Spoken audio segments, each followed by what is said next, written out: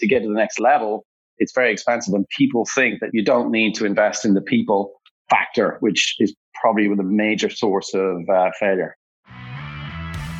Welcome to Honest E-commerce, where we're dedicated to cutting through the BS and finding actionable advice for online store owners. I'm your host, Chase Clymer, and I believe running an online business does not have to be complicated or a guessing game. If you're struggling with scaling your sales, Electric Eye is here to help. To apply to work with us, visit electriceye.io/connect to learn more. Now let's get on with the show.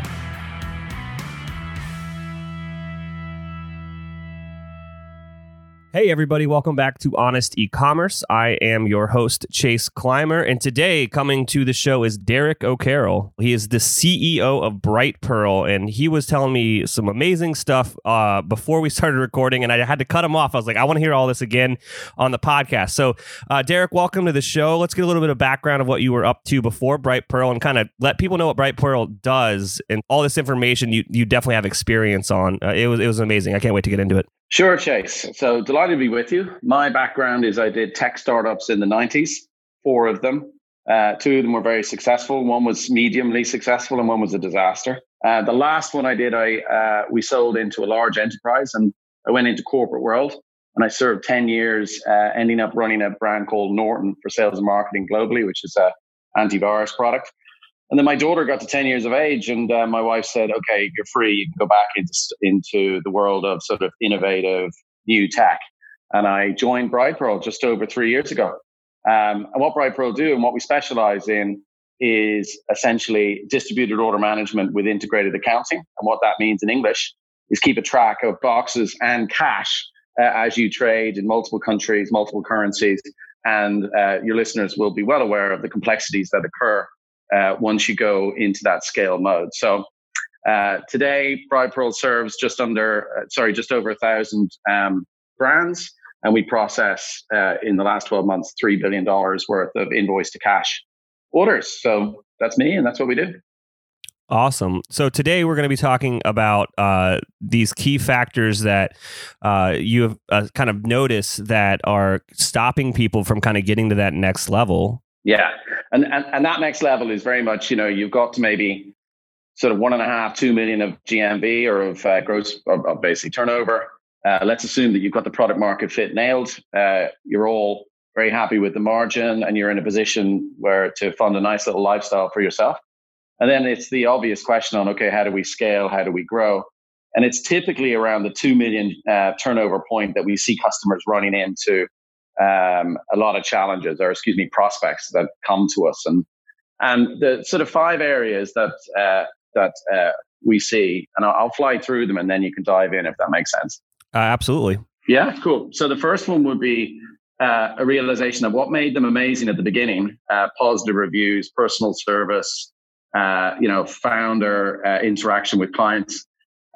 What made their company successful at the beginning then becomes a negative when they scale, because they start losing control of the operational rigor that exists within the startup as they scale past 2.5 million. And the irony of it is what drove those positive reviews at the beginning drives negative reviews as you scale, and you lose continuity within the operations stack.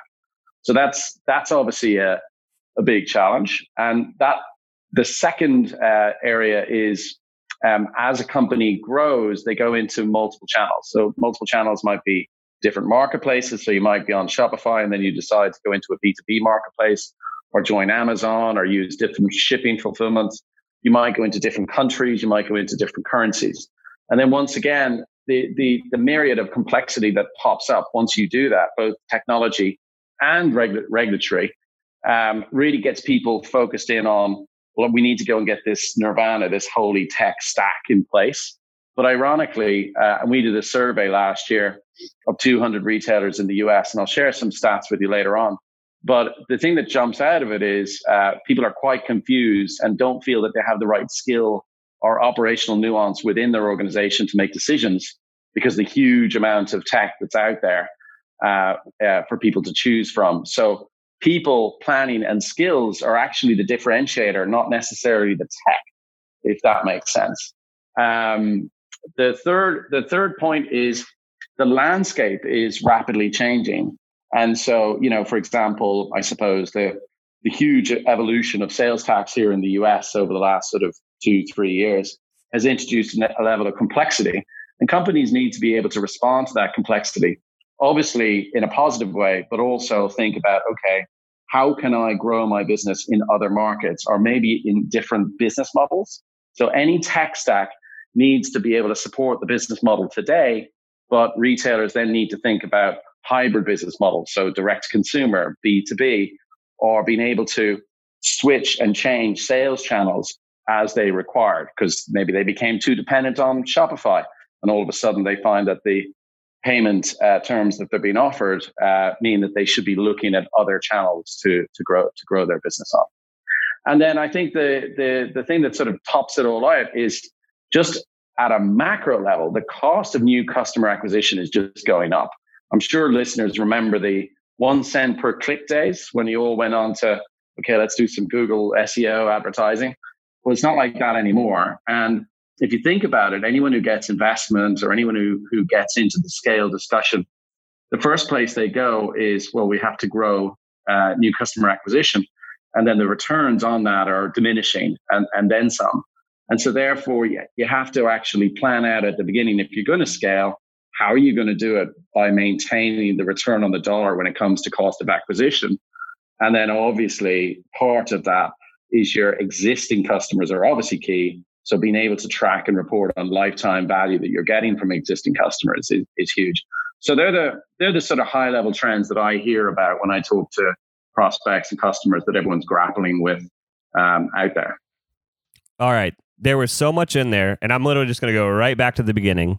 So when we first went into this, you were talking about, all right, these are brands that you're talking about here. These are brands that have they've got product market fit. So in just layman's terms, you have a product people want. Yeah. You have surpassed that failure rate that 90% of new businesses are going to hit. Yeah. You are going into 7 figures of sales. So like $1 million to 2.5 million in that range, which is usually an entrepreneur's dream. They're like, I want to have $1 million business. Yeah. So these are the people you're talking about. This is where they kind of get placated. This is where they get stuck. They get in a rut and they can't grow.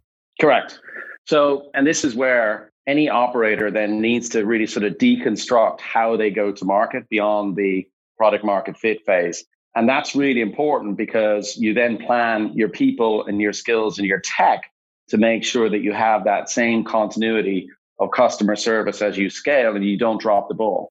And dropping the ball is the ultimate arbitrator, is getting crappy reviews on whatever it is, Trustpilot, whatever review. And the way I would recommend that people think about it is obviously the key in English, it's what will you sell? But from a tech perspective, that's called product sourcing. So you need to think about new product introduction, vendor selection, pricing, ranging. There's a whole bunch of stuff that you would need to think about under that. Then you would say, how will you sell? So that's customer acquisition. And this is probably where most retailers focus immediately, and they spend huge amounts of cash on planning, advertising software, affiliate marketing, point of sale, email marketing. I mean, the list is endless. And then the third category, which is the real sort of area that I see most failure on, is delivering on the promises that are made in the channels that you operate in. So this is order fulfillment. So payments, fraud detection, shipping options, carrier integration, rate optimization, my golly gosh, the list goes on. And then when people get that right, the next one is, well, how do I deliver lifetime value from those? So that's customer service, delivery tracking, returns management. And then you get into the last two categories are making the right decisions for your brand and for your customers. So that's sort of customer service. So that's, implementing barcoding in the warehouse or implementing drop shipping. And then the last one is sort of back office and operations. And that's where really you enter into the area of scale. So that's things like, integrated accounting, HR, operations, all of that sort of good stuff, the full life cycle. So what we see is people don't think about, okay, who's my ideal customer? What are the experiences I want to deliver to them in the channels that I operate in? And how do I get help on designing the workflows that I'm going to need and the processes that I'm going to need over the next year or 2 years as I break through that 2.5 million GMV? what are the processes I'm going to design to support those required customer experiences? And what I find most companies are doing, and the ones that actually fail, they run too quickly to the technology stack without actually thinking about mapping the customer experiences they want to the workflows they're going to build and operate internally as they scale, if that makes sense. No, it does make sense. Let's be honest today. All of your customers are going to have questions. And what are you doing to manage all those questions? Do you have a help desk for your business? One of our sponsors of today's episode is Gorgias, and Gorgias is the #1 rated help desk for e-commerce. It integrates seamlessly with Shopify. We have installed it on a bunch of stores. It's also used by brands like Movement and Rothy's. And what it does is it takes all of your customer insights and information, brings it into one amazing dashboard so you can solve their problem as quickly as possible. If you want to give Gorgias a try, visit gorgias.link/honest. That's GORGIAS.LINK/HONEST to get your second month free. Big answer there. No, that answer was amazing. And it essentially, I'm going to boil it down to the processes, and I'm not going to say all, but some of the tech stack that you used to get from $0 to $1 million is going to break when you start to literally moving into a different just business model at that point. You're not a startup anymore. You're growing. You need to look at your margins. You need to look at your efficiencies. You're going to have to replace them all. And honestly, if your systems aren't breaking as you grow, like, there's something else going on that you're not seeing. Like, they're going to break, and you're going to have to retool them to make them work for you as you start to get bigger and bigger. Yeah, and I think that when you look at when operators look at that statement that you just made, the nuance to success is all about how fast you make those changes within the system, because change management and introduction of the types of processes and procedures that we spoke about is complex and it's risky. So you need to think about, okay, which areas are we going to double down on and get really good at in the next 6 months? And then in the following 6 months, what are we going to take on thereafter? I see far too many retailers getting excited with the success that they've got, and they go for that boil the ocean approach. So they come to me with this huge requirements list of new technology they want to deploy. And then I ask the question on, okay, who are the skills within your organization and who's got the experience of rolling out these type of technology sets? And it's usually then they go, well, we're hoping you can help us with that. And when we say, well, we're providing you with the tools, we're not actually giving you the ability to map everything together. That's where most operators make a big mistake. And then they choose a bunch of spend on tech, but they don't focus on people and skills and experience. And they rely on the founding team to deploy this new stuff. And that is a major issue that we see within high growth retailers. Yeah, there's two things that I want to point out there. One is that technology is just a tool. Yeah. It will never replace human creativity. I hope not. But like it's only going to make you better and more efficient as a business. It's never going to get rid of the entire job. Yeah. Especially like, even if you're talking about email automation, like, you still need a creative mind to locate what those workflows should be, to write the copy, to like understand what the customer's expecting during that stuff. Yeah. Like what they expect from those emails. Like, you're not going to get rid of that human part of it. So if you like, I see this all the time with people setting up certain email softwares. They're like, oh yeah, we have that software. And I'm like, oh, how's it working for you? They're like, I don't know. I don't think it's worth it. And then you like look at it. They're not using it because there's no one around to actually like put in the work and set it up. A good example of that is people, the point we said earlier on about customer acquisition cost is just going up. So it's all about lifetime value from existing customers. The first place that I see people going is I'm chatting to them and they say, right, I'm going to put in place a loyalty program. And they go off and they spend a bunch of cash on a loyalty program. And then they find out it doesn't work. And the reason it doesn't work is no one's really thought about the profile of the customer, what the customer is going to respond to, the psychology of engagement, and then how you're going to design your loyalty program around that. I mean, personally, I'm not 100%. I don't really get loyalty programs for certain brands, but that's another example of people just buying the tech and not thinking about the psychology of engagement, which obviously you wouldn't expect because these companies are probably 8, 9, 10 people. They might have got to 5 million GMV. And as I said, all going very well and the margin's enormous. But to get to the next level, it's very expensive. And people think that you don't need to invest in the people factor, which is probably the major source of failure. I think as your business grows, you're going to be spending more time on smart people, on strategy, than you are going to be spending on implementing some of these things. I think that's just how it goes once you get to a certain level. Correct. And then the leadership within the company needs to straddle the excitement of bringing those smart people in with the founders, because you're going to get that sort of culture clash of the new guys will want to change and implement all very, very quickly. And the founders will really understand the business. And that's another area where people underestimate the pain that comes about when you bring those two types of people together. And I see that a lot. Yeah. A few minutes ago, you said you used a phrase that has been stuck in my head: boil the ocean. So, in layman's terms, I guess it would be, if everything's important, nothing's important. Therefore, nothing's going to get done. Yeah, no, I think we did a survey last year, or actually it was in August 2019. And the survey was about the technology stack. I can fire it over to you later on and people can download it. But the question was, how are you buying software and what are the challenges that you face? And what I was pretty amazed at is over 41% this was 200 retailers, by the way, in the US, all trading more than 2.5 million up to 100 million. But over 41% of them didn't make a decision because they didn't feel they had the right skills or people within the organization to be able to deploy. So, that's a huge industry-wide problem if that's actually the case. That people are not actually proceeding with acquisition of new tech because they don't have the confidence in the skill set or their own abilities to get it working. Yeah, I've been seeing some new SaaS companies going kind of with a hybrid model of where they're like, hey, our software is, so sweet. And they notice that people are like, yeah, it's so sweet, but we don't have the resources in house to set this up the right way. Like, can you do it? Yeah. So they added in like high touch onboarding. Essentially, it's pricey, but who's going to set that up better than them? So that, what we do essentially, operations it's complex, right?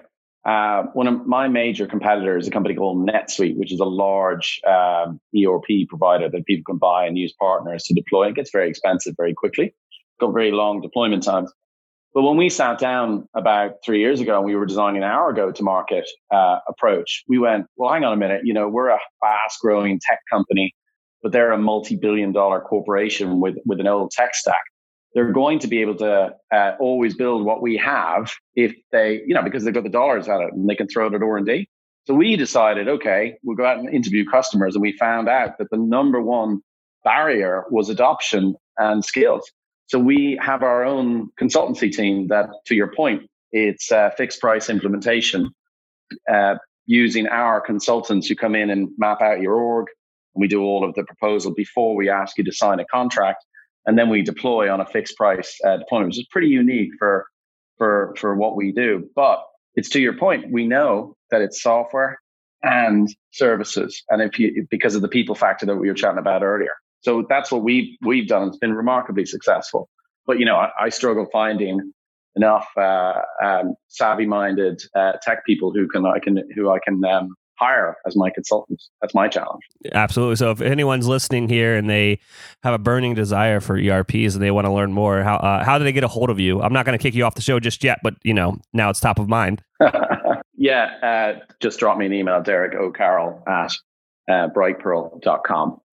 You can just ping me on that and I'll come back to you pretty sharpish. And we're based in Austin, Texas. It's an awesome place to work. I can second that. I love Austin to death. All right. So is there anything that we haven't covered today that you think would be worthwhile sharing with our listeners? I think it's be aware of what your peers are doing. If that is at all possible. And what I mean by peers is competition.